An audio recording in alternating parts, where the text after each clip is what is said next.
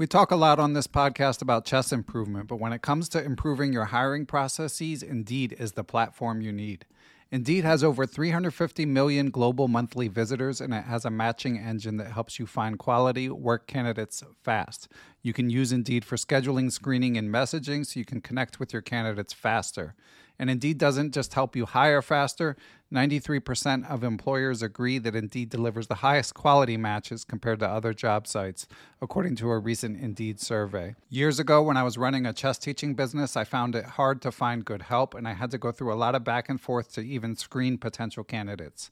Indeed allows you to do those things efficiently in one place. Indeed's matching engine is constantly learning from your preferences, so the more you use Indeed for hiring, the better it gets. Join more than 3.5 million businesses worldwide that use Indeed to hire great talent fast. And listeners of Perpetual Chess will get a $75 sponsored job credit to get your jobs more visibility if you go to Indeed.com/chess. Just go to Indeed.com/chess right now, and you'll be supporting our show by saying you heard about Indeed on this podcast. Indeed.com/chess. Terms and conditions apply. Need to hire? You need Indeed. Another day is here, and you're ready for it. What to wear? Check. Breakfast, lunch, and dinner? Check. Planning for what's next and how to save for it? That's where Bank of America can help. For your financial to-dos, Bank of America has experts ready to help get you closer to your goals. Get started at one of our local financial centers or 24/7 in our mobile banking app. Find a location near you at bankofamerica.com/talktous. What would you like the power to do? Mobile banking requires downloading the app and is only available for select devices. Message and data rates may apply. Bank of America N.A., member FDIC.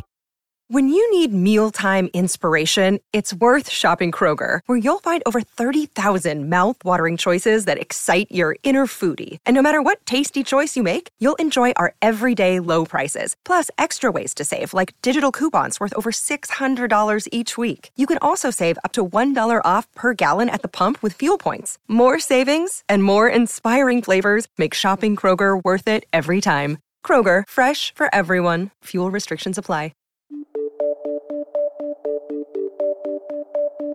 Hello, everyone. I am Ben Johnson, and this is the Perpetual Chess Podcast. Perpetual Chess is a weekly interview show where top chess players, authors, content creators, and accomplished amateurs discuss their careers and share stories and chess improvement tips. Perpetual Chess is a part of the Blue Wire Podcast Network, and we'd like to give a special thanks to our presenting chess education sponsor, Chessable.com. For more information about the show, you can go to perpetualchesspod.com. But without further ado, let's get to the show.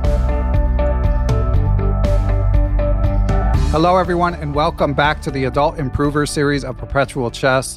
For newer listeners, the Adult Improver series is where we take a break from interviewing all these chess big shots, these world champions and esteemed authors and trainers, and we talk with a fellow chess enthusiast, and they share their chess stories, hopefully share a few tips of things that have been successful for them in improving their games, improving their enjoyments of the game. And we have a great guest for you that I will be introducing momentarily. But first, I wanted to go through a couple housekeeping items, some things that I sometimes forget to mention, just in case we have any new listeners joining in. So number one, if you're into the Adult Improver interviews, there's a Spotify playlist of only those interviews. So I'll link for that if you want to check those out first and go through the archive. That's an easy way to do it. There's also a dedicated webpage on perpetualchesspod.com. Number two, if you're interested in appearing as a guest, as an Adult Improver in particular, or if someone you know you think would be a good guest, then again, I'll link to a webpage where you can submit your information or your recommendations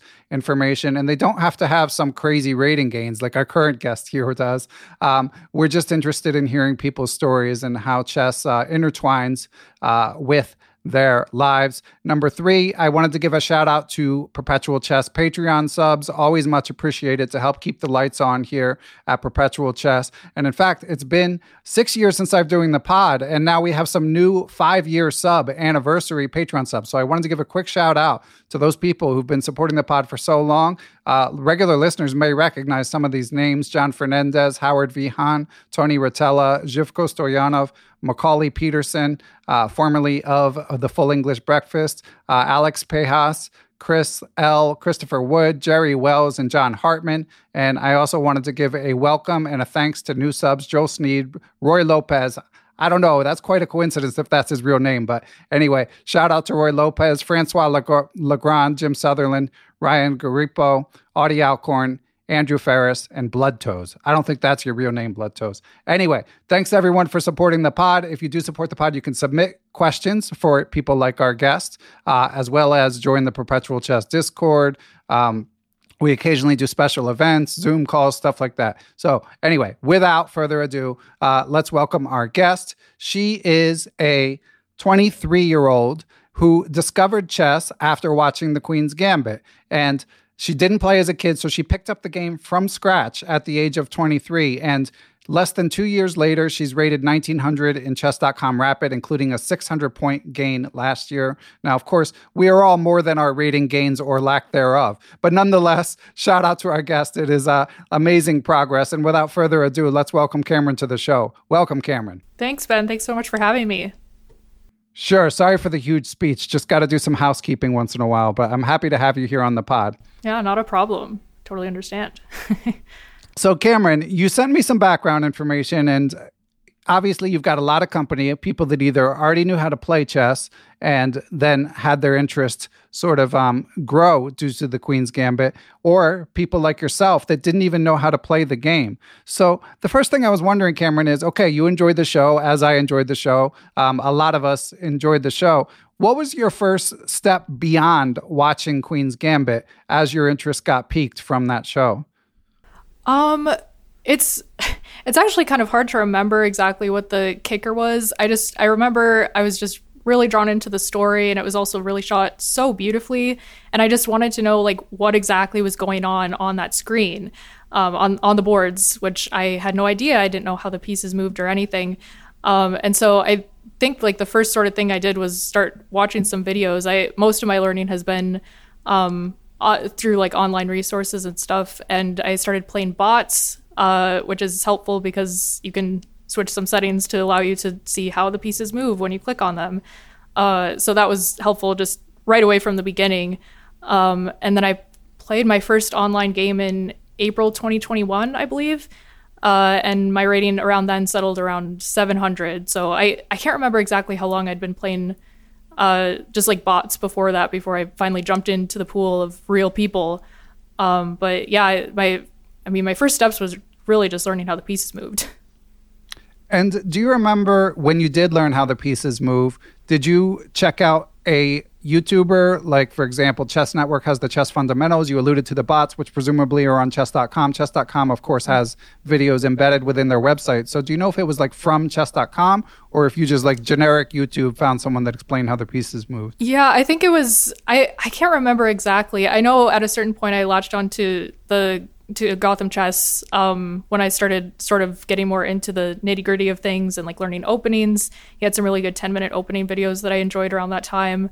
Other than that, yeah, I think it was just a lot of times just something from like 2010 that was like, here's how the rook moves, and very like a basic right. board with like terrible audio quality and everything. So sounds about right. Yeah. And when you saw Queen's Gambit, were you like, I want to get good at this game? Or were you just like, maybe I'll find out a little more about this? Like, what was your mindset as you started to dive in?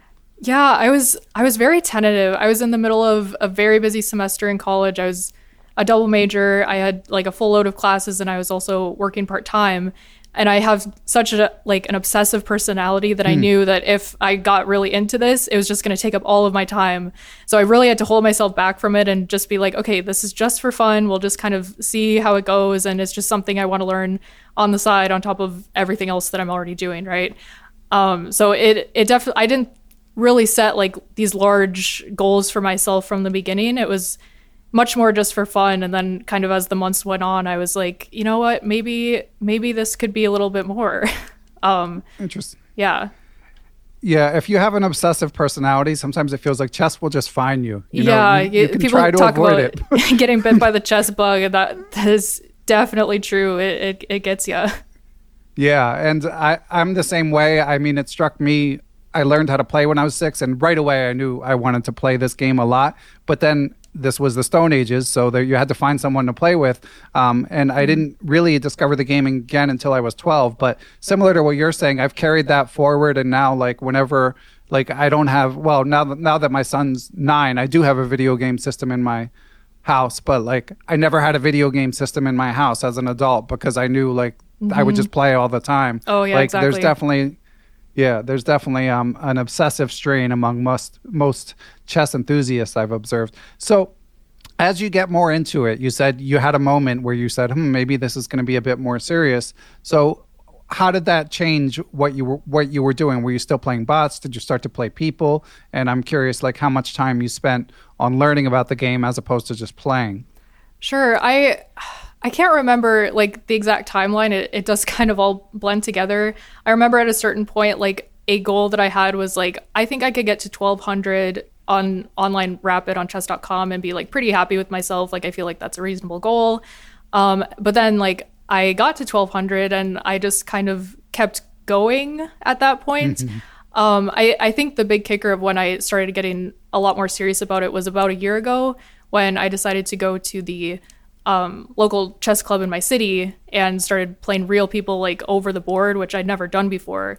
You know, chess is such a lonely game if you don't have somebody to talk to about it with. And so I was really struggling with like, okay, if I'm going to be taking this seriously, I feel like I need to be playing like actual people and be able to like have conversations with people who know a little bit more than like just how the pieces move.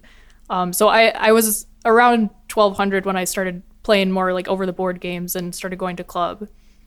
Well, first of all, I mean, props to you. That's big progress even to get to 1200 in that time before you got to the club. But then when you go to the chess club, of course, I've interviewed guests who've told similar stories of like their first foray from online to real life. And unfortunately, you hear different reports of like how welcoming an atmosphere it is. I mean, I'm not talking about it necessarily being outright hostile, but a lot of chess players are introverts. So sometimes it can just be sort of you're there, but you don't know who to talk to, you know. So I'm curious, Cameron, what your experience was like when you made it to the chess club. Yeah, I was very lucky when I first arrived. So our chess club is located at a sort of half abandoned mall in the food court. And it's just, you know, a handful of guys with their chessboards. And so I happened to walk up and sort of, I wasn't even sure if it was happening because the website that I checked was like kind of out of date. And so I happened to walk up and sit down with who was at the time the president of the North Dakota Chess Association, Mr. Todd Wolf. And he is super involved in the North Dakota chess community. He teaches beginner kids like individual lessons. He goes around the state to teach clinics and run tournaments. He's just extremely involved in the scene. And so I sat down and played a game with him. And he was extremely welcoming. And eventually I started playing other people and they were similarly actually very welcoming. So I did have a really good first experience there. And Todd's the one who actually started getting me more involved in, you know, I ended up starting up a chess club for kids at our local library. And I started sort of helping him out with beginner chess lessons for kids. And so he also started hosting more tournaments monthly at our club. And so, yeah, around that time, he sort of was helping me get super involved in the community right from the get-go. That's awesome. Well, shout out to Todd. As I've said before, I don't know him, but based on your naming him, as I've said before, the local tournament directors and club presidents are often unsung heroes. So it's great that he made you feel welcome. And now we've got like a burgeoning chess star here, thanks to him a year later. So you mentioned you got involved with some local youth outreach, doing programs at libraries. I'm curious, Cameron, now that chess has taken hold in your life, do you have ambitions or are you already like working in chess, or is it more just like sort of a way to broaden the scope of your hobby? Yeah, at this point, it's much more just getting involved in the community, not necessarily having these like large goals, you know, beyond sort of what I'm currently doing. Maybe like tournament directing at a certain point is something I've spoken about with some people, but yeah, the individual lessons are like I'm a substitute coach, so it's not like a regular thing. I'm just called up when I'm needed, but that's actually been really good, just to sort of get like one-on-one with these kids and help them learn the basics. It's like really rewarding. And then the club at the library has been really rewarding as well. Nice. And are the kids brand new to chess? Like what level are the students generally? Yeah, they're mostly beginners. The even the ones that I coach individually are, I mean, at the most probably like around 500s. Most of them don't even have USCF ratings. They're not really playing in rated tournaments or anything. And then, yeah, at the club, it's a lot of like teaching how the pieces move or walking around and confirming like, yes, this is checkmate, or no, you can just take the queen. It's not protected by anything. So yeah, mostly beginners. And then as the kids get older, there are some more advanced players that we have fun playing together too. Yeah. That's great. Now I've heard it said, Cameron, I mean, I've said it, it's a common topic, whether you learn from teaching. We've talked, I've quoted Jesse Cry, who's quoting James Altucher, who's quoting someone else, this concept of 1+1+1+1, where you want someone teaching you, you want a peer to practice against, and you want to have a protege sort of as like the optimal way of learning, because especially with the protege in the process of explaining things, it kind of helps you understand things more thoroughly. That's the idea, at least. And I've often said, if you're teaching beginners, I'm not sure if that's true. So I'm curious what your take on that is. Do you feel like it helps your chess? Yeah, that's a great question. I think especially about, well, it was less than a year ago, last spring, when I really started to get into these things. It was much more helpful for my chess, because around then I was like 1400 online. And so my tactics rating specifically was probably incredibly low for somebody at my level. And so I remember preparing for one of those first individual lessons with a tactics book in front of me for the first time. I never opened a tactics book in my life. And like, I knew the terms, like I knew what a fork was, I knew what a skewer was and all those things, but I hadn't really ever put that into practice in like an intentional way. And I was really struggling just going through the workbook of like, okay, it's taking me like 30 seconds to solve this very simple tactic that I'm supposed to be teaching a kid tomorrow. And so at that point, it was kind of a wake up call of like, okay, my floor of knowledge is very low and I need to like raise that so my skills can come with it. So at that point, it was, like I said, like a wake up call for me in that way. I think at this point, it's definitely much more for like fun, and not, teaching somebody how the pieces move isn't necessarily helping my chess at 1900. But, teaching some of the more advanced tactics, or like, if I'll walk through a game with a student, or like look at longer term ideas, that can sometimes help too. I do like the idea of like, teaching somebody is the best way to learn. And I think up until a certain point, it was really helping me last year.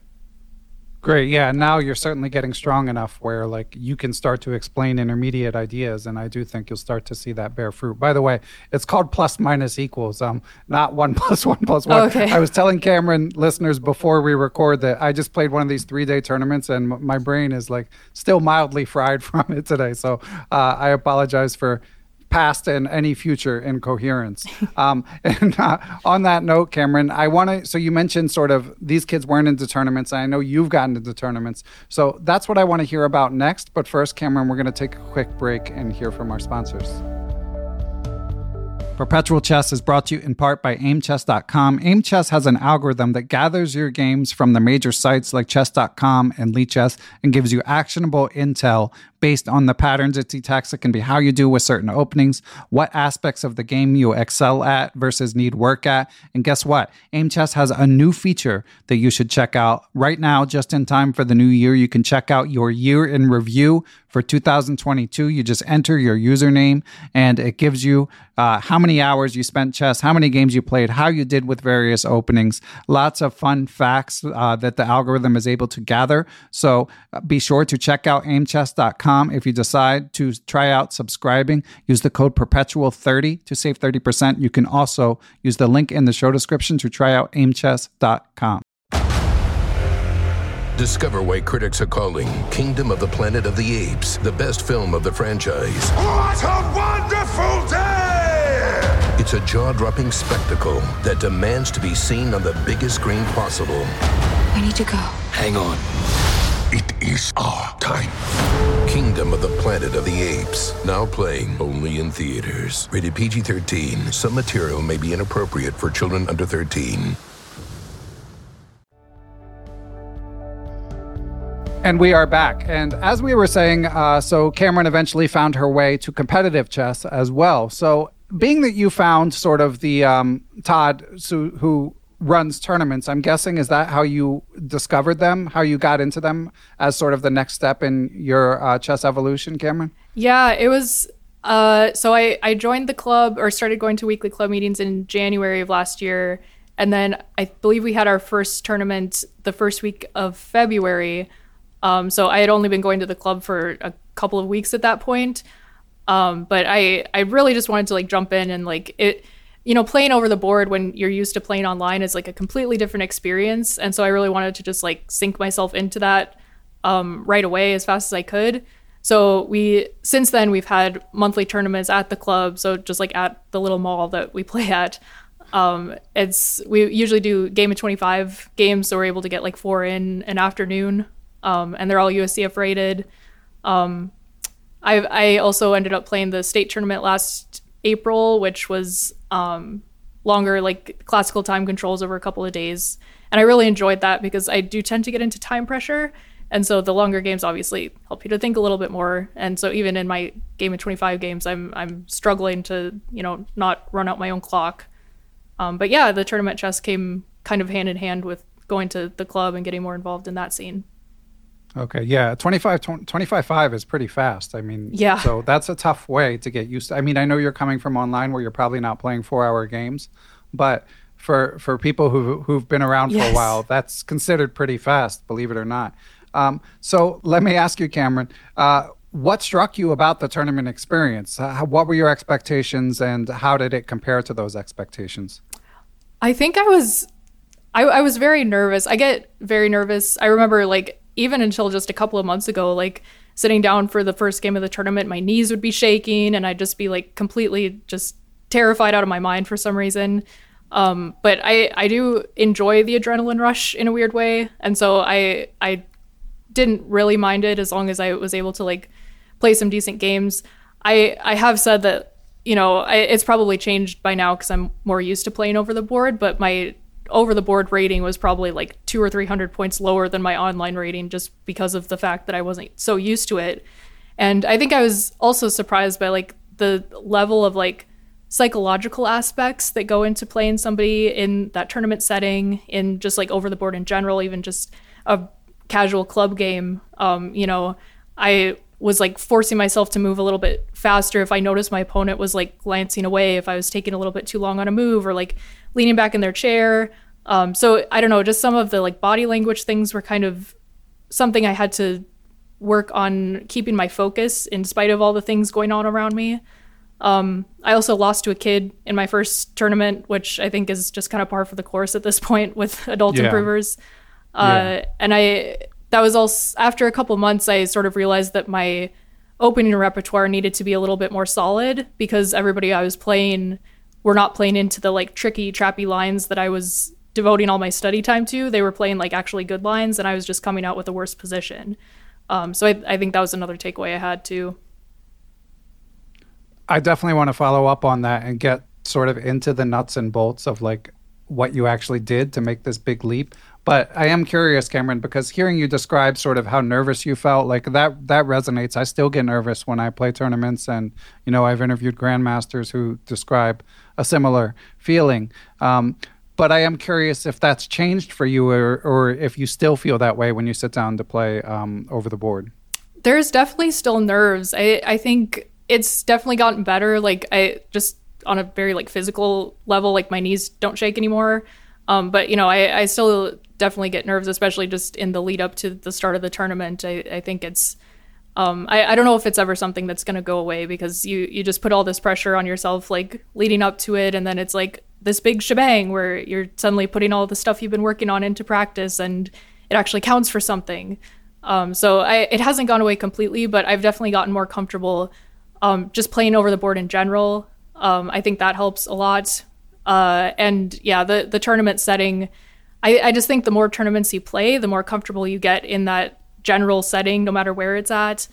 And you're not so worried about like the little etiquette things that I was at the very start of things. Right. Yeah. There's so many little micro things that like experienced people don't even think about, like from getting the pairings to which side the clock goes on, and setting the clock, and Yeah, I mean, just a million little things. So Right.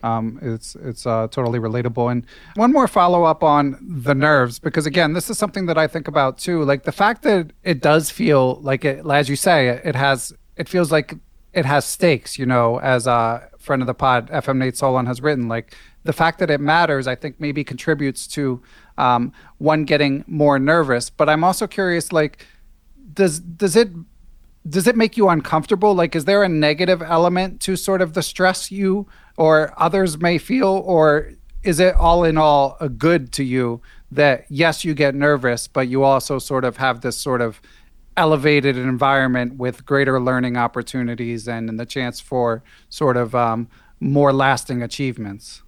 Yeah, I mean, I think if you want to play at a competitive level in anything, I think nerves are just something you kind of have to grapple with, and like dealing with those higher stakes. I think it's just like a part of any competitive event. Yeah, with chess, it's like the people who are able to deal with their nerves better, I think, are generally able to go further. Honestly, just like somewhat based on that. Just from what I've seen, like with kids, I've helped out with a couple of Scholastic tournaments.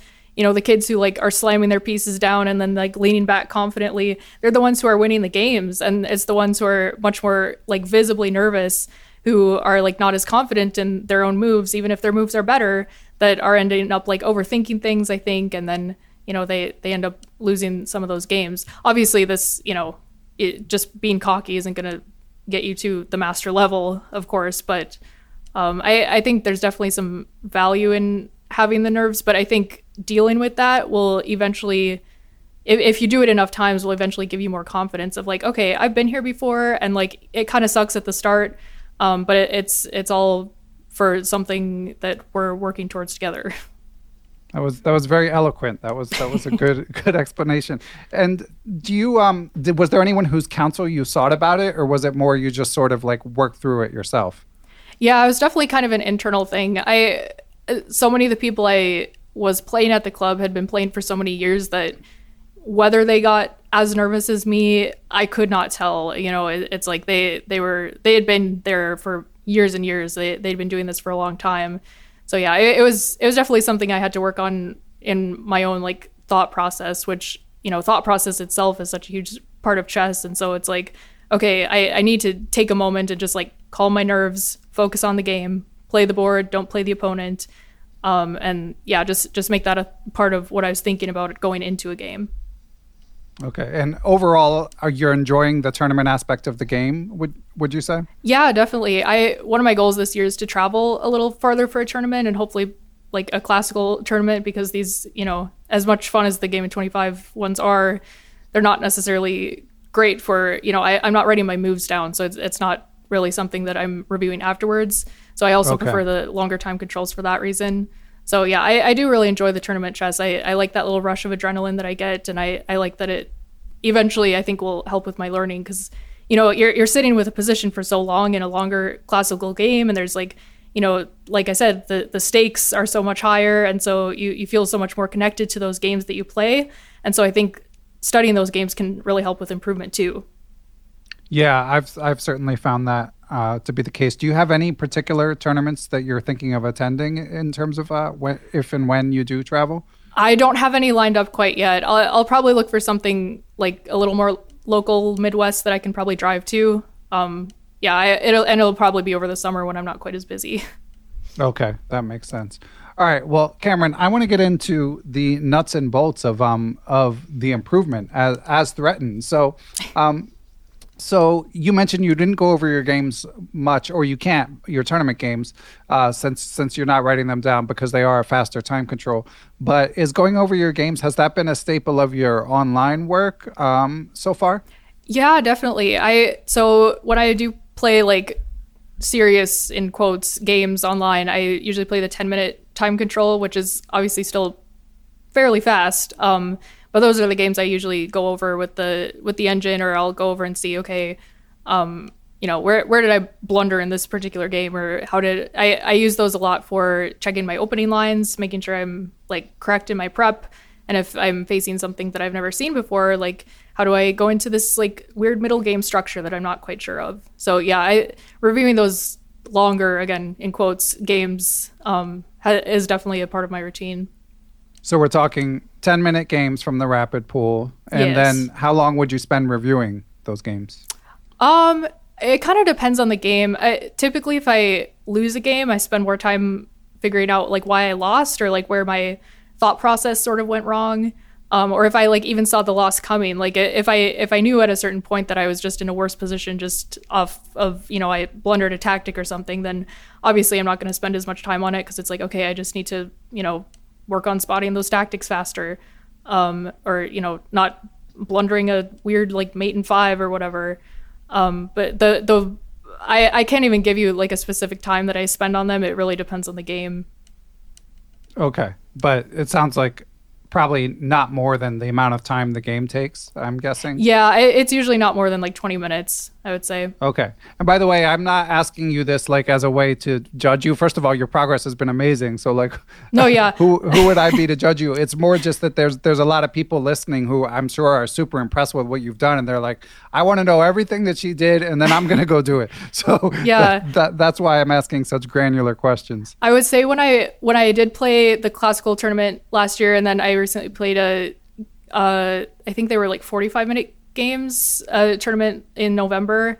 Any like over the board games that I write down, I spend much more time going over those games, like up to like an hour, just like when I first get back, and then often I'll go back to them later. So those ones specifically, I'll spend a lot more time on.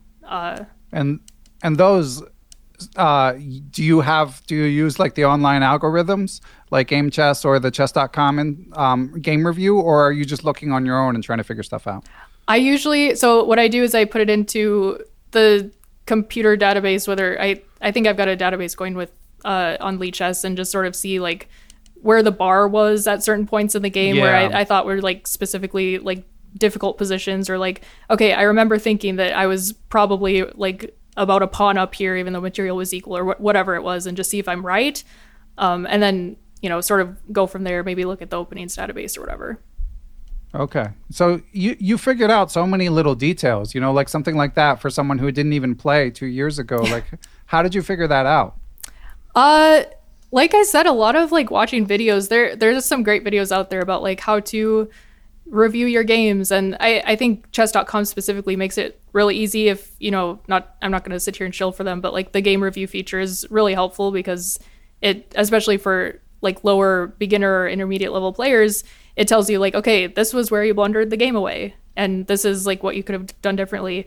I think the problem is that at a certain level, if you don't have a coach, it's maybe harder to see like why a particular move was a blunder, which I definitely have struggled with and still continue to struggle with. So I think a lot of it is like kind of going through the line that they're showing me of like, okay, why does this lose material or like sort of make the position worse or whatever, and kind of decide for myself whether that's like useful information or, if it's like some weird computer line that no human would ever play. And have you worked with or considered working with a coach at all? I usually consider it when I am at my lowest, when I've just tilted away, a dozen points or so, 2 dozen points. I have not worked with a coach. I'm lucky to be able to, at the local club, have a lot of stronger players where I can sort of talk about the games that we play afterwards, or, go through different lines and things like that on more of a casual basis. So I sort of think of that as my coaching, but I am very self-motivated. And so I've sort of kept myself to a regimen of like, okay, if I were my own coach, this is like what I think I need to be working on, and keeping myself to that. Gotcha. And how many hours a week would you say you're spending on chess, Cameron? Because I mean, again, it's such impressive progress. A week, gosh, I can't do the math. I probably spend something like 20 to 30 hours. It's something like 3 hours a day on average, I would say. Sometimes more, sometimes less. If I'm doing a lot of stuff if I have the day with the kids club or whatever, then I'm maybe not necessarily spending as much time on my own chess just because I'm kind of chessed out at the end of the day. Right. But yeah, for a while I had a pretty strict like 3-hour day regimen where I was doing like an hour of puzzles, an hour of playing games, and then an hour of studying openings or endgames. I had shared with Patreon subs what you wrote about your background. that that you were working on improving your thought process, and how would you describe your thought process when you first learned the game now, and what it would be like in the future, and how you worked on that? Yeah, thought process has been huge. I mean, just going back, there were things that I remember playing so selfishly at a certain point where I was going back through like a game I had when my online rating was like 1,000. And like, I just completely missed that my opponent was setting up like a battery checkmate for like 3 moves in a row. And then I just like let them checkmate me. And so I was, the thought process as far as like what my opponent was doing was not really there. And so once I sort of realized that that was a weakness of mine, I sort of started incorporating that more into the thought process. I think a lot of people maybe want like more of like a checklist type thing, which I don't necessarily have. It's really things that I'm like working on in the moment. So for example, right now, I've been really bad about having time pressure and getting like just having bad time management. And so part of my thought process has been after every single move, I look at the clock and I see whether I'm like on time, or I'll set goals for myself. Like, okay, I don't want to be more than a minute below my opponent's time at any given time during a 10-minute game. And so it's like, okay, if I'm straying away from that, I need to make my next couple of moves a little bit quicker, and, you know, just kind of work that into the thought process. I think working on tactics puzzles too has helped sort of streamline everything, because even like a year ago, I really had a very minimal understanding of tactics and wasn't able to like recognize like a fork if my opponent put their pieces in a bad place on the board. I couldn't spot that instantly the way I can now. And so the thought process sort of shifted from like, okay, scanning the position every time they make a move to see, is there a tactic? Is there this? Is there that? To more of like, okay, let's take a peek. Okay, there's nothing. Now let's look at like long-term plans. Let's look at the pawn structure. Is this going to be like a good end game for me if we trade everything down in the center here? Just sort of more long-term like positional things like that is sort of where my thought process is at now. Very insightful. It sounds like you have a very sort of analytical mindset. It makes me wonder, Cameron, like, do you have like a competitive background, a gaming background? Like, is there any prior hobby that you feel like has informed your sort of very clinical and I must say impressive approach to chess improvement? So I was an English major in college, which is very different from like the STEM field that most people come from. My like obsession throughout a lot of my like childhood and into my teenage years was writing. And so I mean, I'm still a writer. I write fiction. I'm actually taking a course through Harvard Extension School on creative writing, trying to get into that program. So yeah, creative writing is still like a huge part of my life. And so like having that same obsession that I have with chess, I've pretty much always had with the writing thing. And so that was also very analytical. I was looking at like different types of plot structures and things. And then, you know, every night I would have a routine where I would sit before I went to bed. I had to write, 1,000 words or write for an hour or something like that. So yeah, I think weirdly, like the analytical thinking sort of comes from the creative side of my life before this. Yeah. I was going to say that doesn't strike me as surprising or odd at all. I mean, it's not an accident that there's like a million chess books, Yeah. Like chess players enjoy writing, and there is something similar, like the ability to sort of constantly edit what you've written is similar in a sense to the ability to sort of constantly attempt to streamline your thinking process in chess. Do you have favorite writers in the non-chess category? Anyone you particularly admire? Oh my gosh, there's so many. Unfortunately, since I've gotten into chess, I have not had a huge opportunity of time to read more fiction books. I think probably my standing favorite at this point is Barbara Kingsolver, The Poisonwood Bible. I think it's a fantastic book. I wrote a big paper on it in college. I typically enjoy like modern literary fiction is kind of where I'm at right now. Nice. Yeah, sounds good to me. And did you reach out and grab Walter Tevis's The Queen's Gambit once you watched the show? I definitely did. Yes, and I did enjoy it. I also majored in communication in college, and so my sort of amateur filmmaking background was like, I wonder like how this went from, script or book to screen. And so that was also very interesting to read that. I enjoyed the book as well. Excellent. All right. Well, Cameron, I've enjoyed this digression, but we got to get back to chess improvement. But first, we got to take one more break and hear from our sponsors. Perpetual Chess is proud, as always, to be brought to you in part by Chessable.com. Chessable, of course, is known for their Move Trainer technology, which utilizes spaced repetition to help you remember tactical patterns and opening sequences. They have a huge library of courses for whatever aspect of your game you want to work on. Some of their new courses include a course on the Tarrasch defense to d4, which is a good choice if you're looking for a dynamic opening against 1d4. It's by Super Grandmaster Jordan von Forest. Speaking of Super Grandmasters, former world champion and legendary trainer Rustam Kazimjanov has a course out on the C3 Sicilian. If you're newer to chess, be sure to check out friend of the pod, I am Andras Toth's 1D4 for beginners. And of course, they've got tactics courses too. They have stuff you can check out for free. So if you have not already, make sure you go to Chessable.com and keep an eye on their ever-growing supply of quality chess courses. It's time for today's Lucky Land horoscope with Victoria Cash. Life's gotten mundane, so shake up the daily routine and be adventurous with a trip to Lucky Land. You know what they say, your chance to win starts with a spin. So go to LuckyLandSlots.com to play over 100 social casino-style games for free for your chance to redeem some serious prizes. Get lucky today at LuckyLandSlots.com. Available to players in the U.S., excluding Washington and Michigan. No purchase necessary. VGW Group. Void where prohibited by law. 18+. Terms and conditions apply. And we are back and we are ready. I do find I could talk about literature with Cameron for a while, but we'll bring it back to chess improvement. I want to hear more about, so you mentioned earlier the 3 tenets of your game that ideally you were spending an hour per day on tactics, endgames, and openings.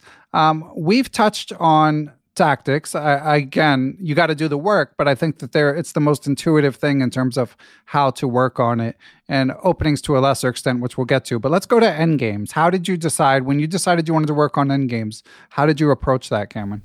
So the endgames thing came about because I realized I was losing a lot of games in the endgame that were like theoretical. Like I should have won, but I didn't know like the way, or drawn, but I didn't know the exact way to do so.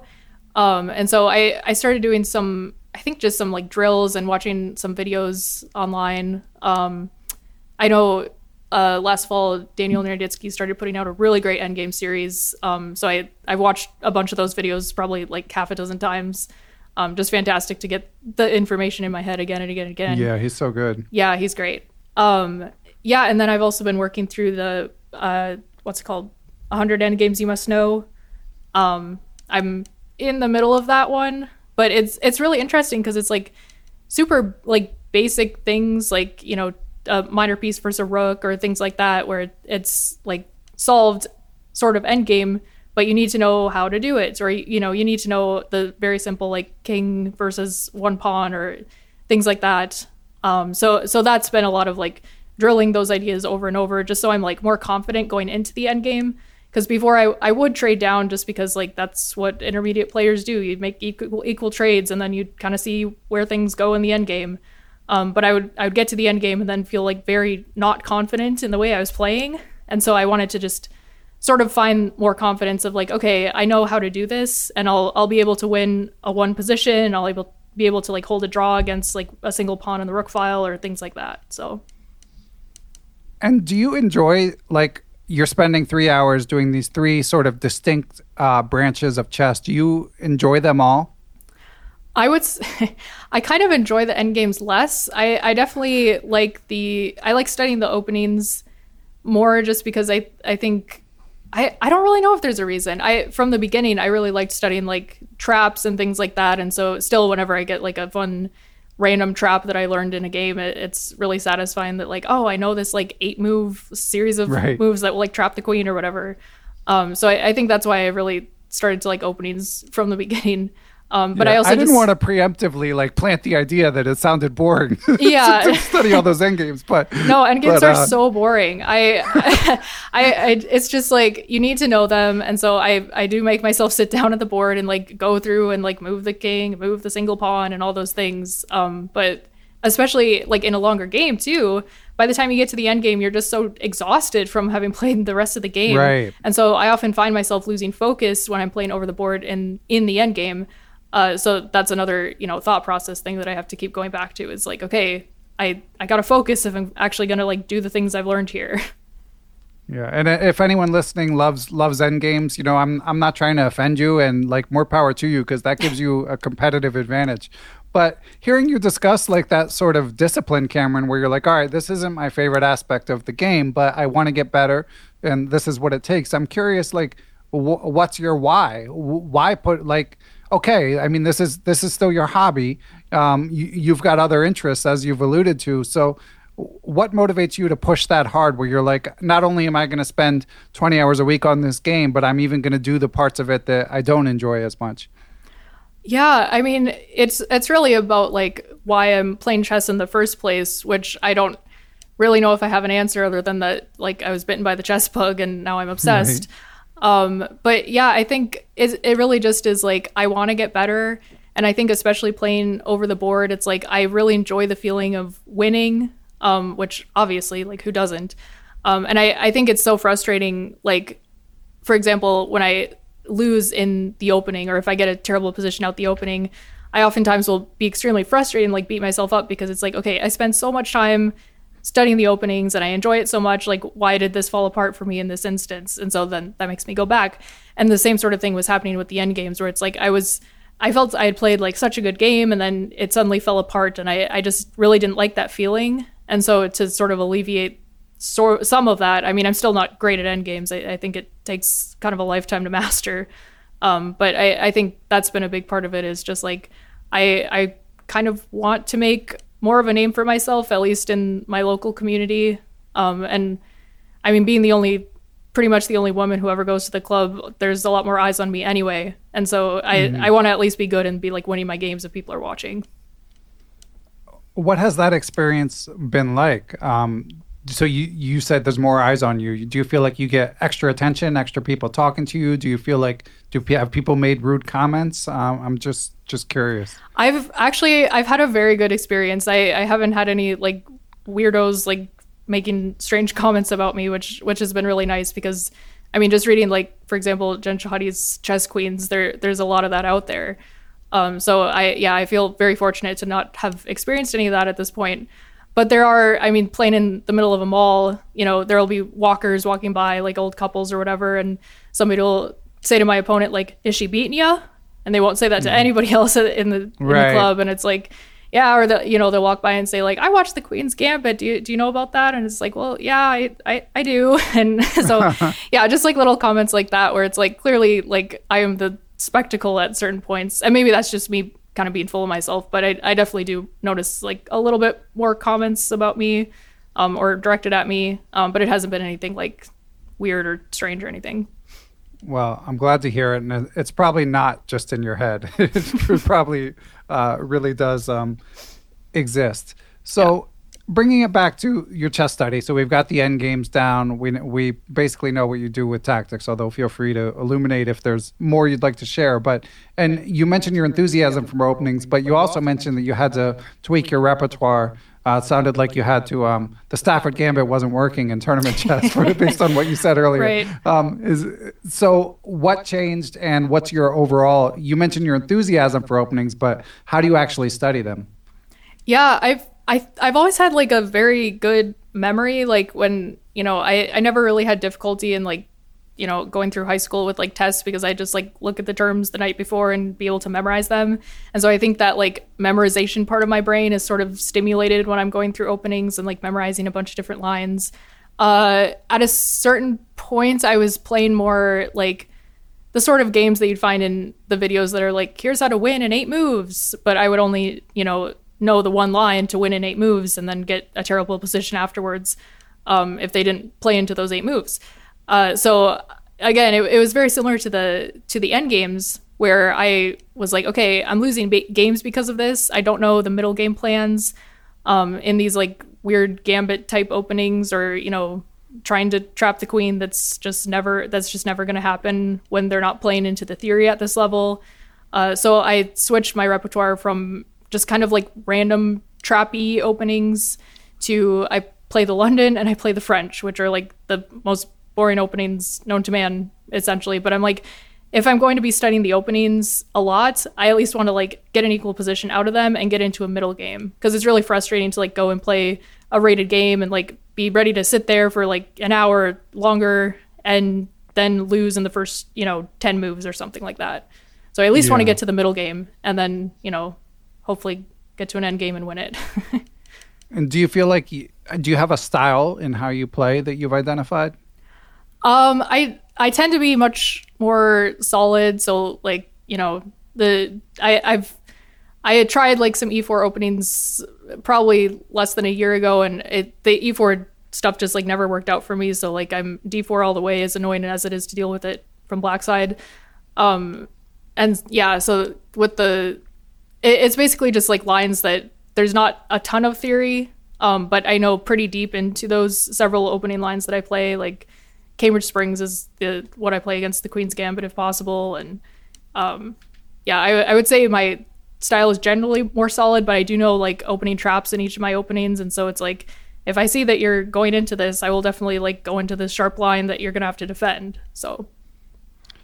And you mentioned that you have a good memory, and that obviously does give one a leg up. But what is your approach to memorizing openings? Are you using Chessable? Are you watching YouTube opening videos? Are you just like using the opening explorer from chess.com? Like, how do you learn the next move in a given line? Yeah, it's kind of shifted. I really started just by like watching the videos on the particular opening I wanted to play over and over and over again, and like almost essentially like memorizing the way that the person was like saying the moves type of thing. At this point, the way I study, I've also done some Chessable courses. I'm so like picky about my openings though that as like useful as the couple that I picked out were, I don't use that quite as often, because it's like I'm not going to study this line that I'm just never going to play, because I don't want to like give up my bishop pair or whatever the weird offbeat reason is that I don't want to play this particular line. So anyway, what I do now is I have my physical board, and I'll sit down and I'll sort of try to have a particular opening that I'm studying each day of the week, and I'll go through lines that either I saw in a game and I wasn't quite sure what to do against, or that like I studied a while ago, but I'm not, I don't quite have it ingrained in the memory yet, and just play them out for myself 3 times in a row, or however many times it takes for the memory to kick in. And then if I forget my line or whatever, I have a Lichess database thing that I'm constantly sort of updating with the different lines that I want to play. It is a lot of like based off computer and opening databases. Okay. And do you use a physical board when you're reviewing your openings, or are you all digital? I've been trying to use the physical board more. I think it helps with like incorporating like the tactile into the whole thing. I think that helps with the memorization for sure. I think you're right. Did you learn that experientially, or is it something you read? I think I read it somewhere. I can't remember exactly where, but that sounds like something I heard in like a psychology class or something. Yeah, I heard something on the Huberman Lab podcast recently. Okay, yeah. I was thinking out, and I think I need to do. I've mentioned many times on the pod, because I have a family, and often if I'm doing chess stuff, the kids are around. It's not like I'm not in like a quiet library or anything. That I'm disinclined to get out a chess set, but I think I need to make it happen. Yeah, I've got mine just sitting in the middle of my bedroom floor right now, so it's just kind of there. Queen's Gambit-esque. Yeah, exactly. So it's like I have to step over it to get to my closet, so I might as well use it. Are you seeing the chess pieces on the ceiling, or not? Not yet. Not yet. I haven't started the drum set either. 2,500 for that. Yeah. That to happen. That's funny. And Cameron, again, I have to say, I mean, it's incredible progress that you've made. It's super impressive. So to me, looking from the outside, like, it's not crazy to think, like, you never know. Like, the longer you, and in your Twitter post that I saw that made me reach out to you, you said, like, you'd gain 600 points in a year. This will probably never happen again, which I found, I mean, admirable. First of all, it's an outlandish gain. No one listening should feel bad if they haven't made any progress, particularly as you get older and have more responsibilities. But also just that you had this sort of wisdom that this is unusual. Like, what framed that for you? How did you know that? Well, I think especially around the like context of posting that tweet, I was seeing a lot of other people sort of post their rating gains for the year, and like I don't want to like make people like feel bad Right. of like, you know, that I'm putting in a lot of time, and like this might not necessarily work for everybody, and it just, you know, a lot of it is luck, and you know, the way I've been involved in the community, that's not always possible for everybody. So yeah, I mean, if I continued and I got another 600 points, I'd be like a grandmaster on chess.com next year. And I just don't think that's going to be quite in the cards. But I have tried to sort of set my sights like, you know, 100 or 200 points higher than what my like actual goal is. So, you know, when I was 1400, I was watching videos meant for 1600s, 1800s, things like that. Just sort of always aiming just a little bit higher than I thought my actual level was or could be. That's been kind of part of it. It's a good approach. And how does your OTB game compare to your online game? Do you feel like you're as strong when you sit down? Like, are your ratings comparable? Definitely not. I started, well, my very first like provisional rating was like 900, I believe. And it's only gone up to 1300 at this point. So there's still quite a bit of just like separation there. I think partially it's because a lot of people in my area are just like criminally underrated. So, you know, I'm playing people who are around my USCF rating of 1300, but like me, they're like 18, 19, 2000 on chess.com. And so it's like we're exchanging draws, but we're just kind of tossing points back and forth, where really we should be making massive USCF rating gains as well. But yeah, I think that's kind of stunted it, is playing the same people over and over again and not really necessarily getting the rating points that we all deserve. Yeah. So if you don't make it to any big tournaments, you at least got to get the other people in your town to make it, so that yeah, so I can farm them. Yeah, their ratings will change. Yeah. But yeah, I mean, this is a topic that's come up on the podcast, but I just feel like ratings generally, not to belabor the point, but a rating I feel like for a long time, a given rating, whether USCF or FIDE, correlated pretty strongly to like a certain, if you wanted to use an accuracy score on chess.com as a proxy, like it would correspond to a certain level. And now I feel like the levels are all changing. And I do think some travel might help with that. But I also just think like Lichess, obviously, their rating system is hundreds and hundreds of points higher than like the USCF or the FIDE system. Chess.com doesn't have quite that reputation in terms of how their rating correlates, but I do think there's still something. But obviously it doesn't, you know, I'm not saying this to knock you off your pedestal. You've made amazing progress, but it's just like it's just a question we don't have the answer to as of now. Sure, and it's also just a whole different experience to play over the board. So I don't think like whatever my actual rating, like whatever that means, whether it's, you know, FIDE, if like I were to get the perfect rating that represents my skill at this particular moment, I don't think it's necessarily 1900, 2000 at this point, but I think it's certainly higher than 1300. So, I mean, None of the systems are really perfect. But yeah, I think it also, you know, the weird disparity has to do with like way more people are playing online than are playing over the board. Like there's some people in my state who only ever play the state tournament once a year. And so it's like their online rating could be skyrocketing and their USCF is just always kind of staying the same, or maybe going up a couple 100 points or so every time they play. But yeah, I think there's that difference as well. Yeah. There's just a lot of variables. So not worth obsessing over. Just make sure generally, not just you, everyone, myself, you're enjoying the process. Yes. And, you know, and your rating might go up, it might not, but it's not the most important thing by a long shot. Couple more questions, Cameron.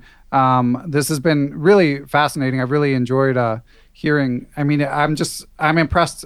I guess it kind of goes together, but I mean, I'm impressed with how quickly you've gained rating, but also just sort of how quickly you've sort of wrapped your head around the whole chess world. I find almost equally impressive. So I'm curious who you've mentioned Naroditsky and Levi Rosman, of course, two of the greatest. Who else do you watch on YouTube? Like, and if there's any books that you've read that have been formative, like what chess content have you found the most helpful?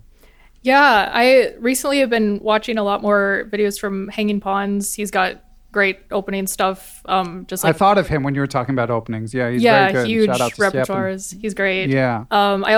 There's Eric Rosen is really entertaining to watch. He also has because I play the London, he's got a series where he teaches Andrea Botez the London, or doesn't teach her, she already knows it, but sort of goes through different lines and they sort of talk about it for like an hour lecture for each of the 3 videos. So I've watched those couple of videos several times, and I mean, Eric is just a fantastically entertaining man in himself. Speaking of Botez sisters, frankly, I think they were a huge part of their like Botez Abroad series got me excited to like go actually play over the board. Nice. That's great. I saw them, beating up these old European men on their tour in like parks or in bars or whatever. And I just, it looked like so much fun. So yeah, shout out to them. They're fantastic as well. There's a lot of great creators out there. Those are just the ones that come off the top of my head. As far as, are you watching Twitch? Sorry to cut you off. Did you want to finish what you were saying? I was going to go into books, so if you're going to ask about Twitch, go ahead. I'll come back to that. But okay. I was curious also, like, are you watching Twitch streams as well, or more like YouTube clips? I'll occasionally catch the random Twitch stream. I think like commentary of like Grandmaster games is really entertaining to watch, but also just like great players playing Blitz late at night I think is really fun too. So yeah, just kind of whenever I'm kind of bored and just looking for some chess entertainment, I'll see who's streaming. Nice. Okay. And books, obviously you mentioned you're an avid reader, but it also sounds like you're doing well with visual learning in chess. So have there been any chess books that have really helped you? Yeah, well, I mentioned the 100 End Games You Must Know. I think that's probably been one of the most helpful. I really struggle actually going through, I've tried to do some like specific like Grandmaster games books or, specific to like different openings. And I think those are like good, like overall, they've never really become like a huge part of my study plan. Just because I think a lot of times if you don't have a coach there to explain things, or if the book isn't written particularly for like an intermediate level, I think it's really hard to like understand why this particular move, like 15 moves into the game, was good if you don't have somebody there to explain it to you. So yeah, it has been a lot more online learning. The book that I use for tactics for like my students is the Everyone's First Chess Workbook, the Peter Giannotto's book. Shout out to Peter, great book. Yeah, it's definitely excellent. I use it all the time. And that was also helpful for me when I was first starting the lessons to be like, okay, I kind of need to like figure this out for myself. And then the other one that I have enjoyed the most is called Best Lessons of a Chess Coach. It's really good. It goes through like, I think 10 different 10 different games, maybe more. I haven't read it in a while, but it's sort of written as like sort of a like Socratic dialogue type thing. Yeah. It's where it's like going back and forth with question and answers of like what potentially the student could be asking and you being the student, and wrong answers too are included. It's very accessible. Yeah, and that's by FM Sunil Weeramantry, Hikaru's stepdad, legendary proprietor of many chess programs in the greater New York area. And I would say that's best for anyone wondering, probably, I would say, again, all the rating scales are jumbled, but I think 1,300, what I would consider 1,300chess.com to 1,900 is sort of the sweet spot. Does that sound about right to you, Cameron? Yeah, that's like right where I started reading it, and I reread it. I think the first time I read it was around 1,300, and then I reread it around like 1,600 or something like that. So yeah, that's like perfect. Cool. Well, one more question that comes to mind, Cameron, is like, what do the people close to you think of the fact that this game has taken over your life? That's a great question. I don't have I don't really have any friends who are like super into the game, which is one reason why I eventually started going to the chess club so I could like talk to people about the game, because I really was getting a lot of like you're just obsessed, aren't you? And I'm like, yeah, I am. And so, yeah, when it's eating up all your free time, it's kind of more of like a joking, like making fun of me for it, of like, okay, what are you doing? Are you playing chess on your phone? It's like, yeah, that's what I'm doing. I've gotten one of my friends to come help me with the kids chess club, and so she's gotten a little more involved, and then another friend who doesn't live in town, but she's started playing online games, and I've kind of like been not like coaching her, but like sort of teaching her like the basics just when we're like talking on the phone. And she actually wants to get into potentially even tournament chess, so she's into it as well. So I've converted a few people, but it's definitely still a weird thing for anybody who knew me well, like even like 2-3 years ago, just knows nothing about this part of my life now. And I'm sure it's just like really weird to see like this whole thing suddenly happening of I'm obsessed with chess. Yeah, and that is one good thing, bringing it back to the conversation about OTB versus online. Like, I'm impressed with your online progress. Like, to me, it's striking, but if you just tell your friend, like, yeah, I'm spending 20 hours a week on this and I'm getting really good, they're just like, yeah, whatever. Yeah. It doesn't really meet people don't really understand what that exactly means. Yeah. All right. Well, Cameron, this has been awesome. A really inspiring story. And I'm excited to see like what happens in coming years. I hope you're able to maintain your passion for chess as well as anything else going on in your life. I'm curious if you have any sort of closing advice for anyone maybe that's in the shoes that you were in a year and a half ago. Maybe like chess has just taken hold. And maybe they're still rated below 1,000. Is there anything you wish you'd done differently or any sort of general advice you would give? Yeah, I would say don't be afraid to like play a lot of games and lose a lot of games, because, the more you lose, the more you're going to learn and all that jazz, whatever, you've heard it a million times. But one thing I wish I'd done maybe earlier is last summer for about 6 or 8 weeks.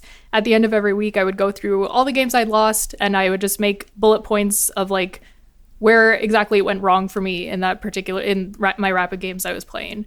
And then eventually I was sort of able to like look at all that data and see like, okay, I blundered in time pressure. I need to work on my time management. Or, there was like the tactics thing where I just wasn't seeing very simple tactics that could have won me the game much earlier.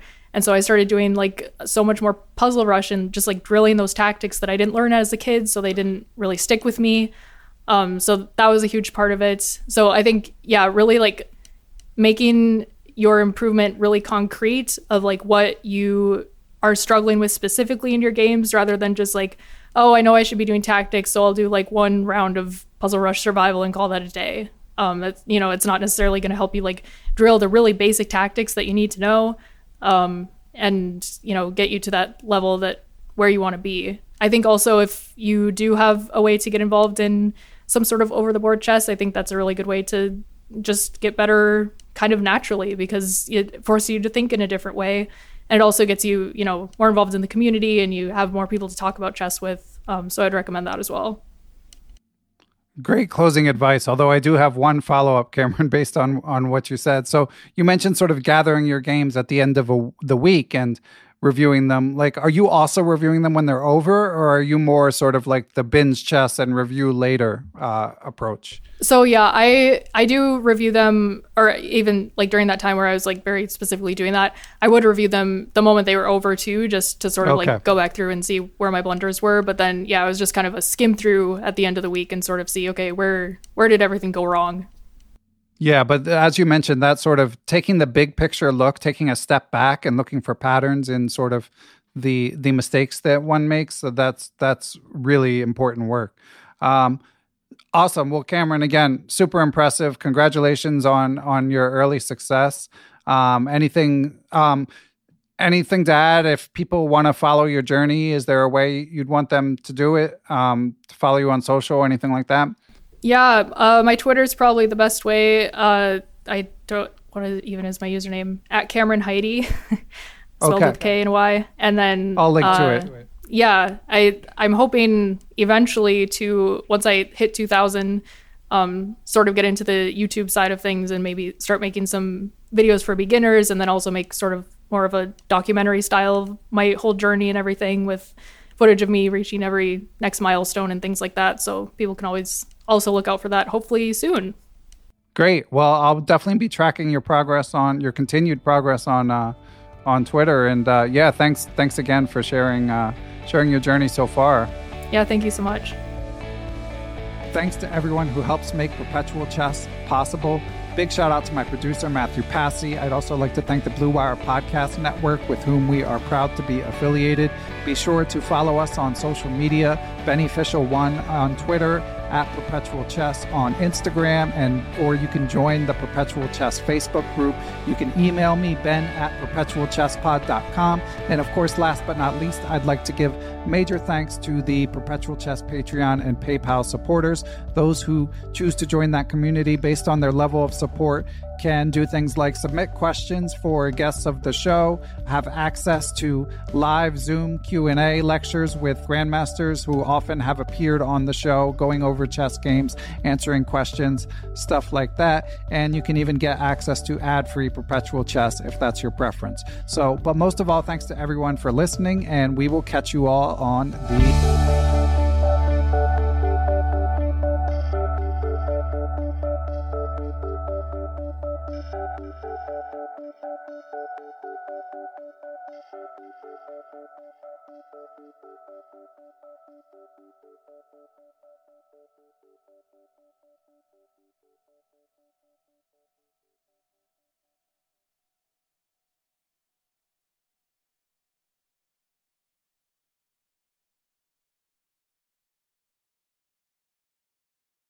Sports Social Podcast Network. It is Ryan here, and I have a question for you. What do you do when you win? Like, are you a fist pumper, a woohooer, a hand clapper, a high fiver? I kind of like the high five, but if you want to hone in on those winning moves, check out Chumba Casino. At ChumbaCasino.com, choose from hundreds of social casino-style games for your chance to redeem serious cash prizes. There are new game releases weekly, plus free daily bonuses. So don't wait. Start having the most fun ever at ChumbaCasino.com. No purchase necessary. VGW Group. Void where prohibited by law. See terms and conditions. 18+.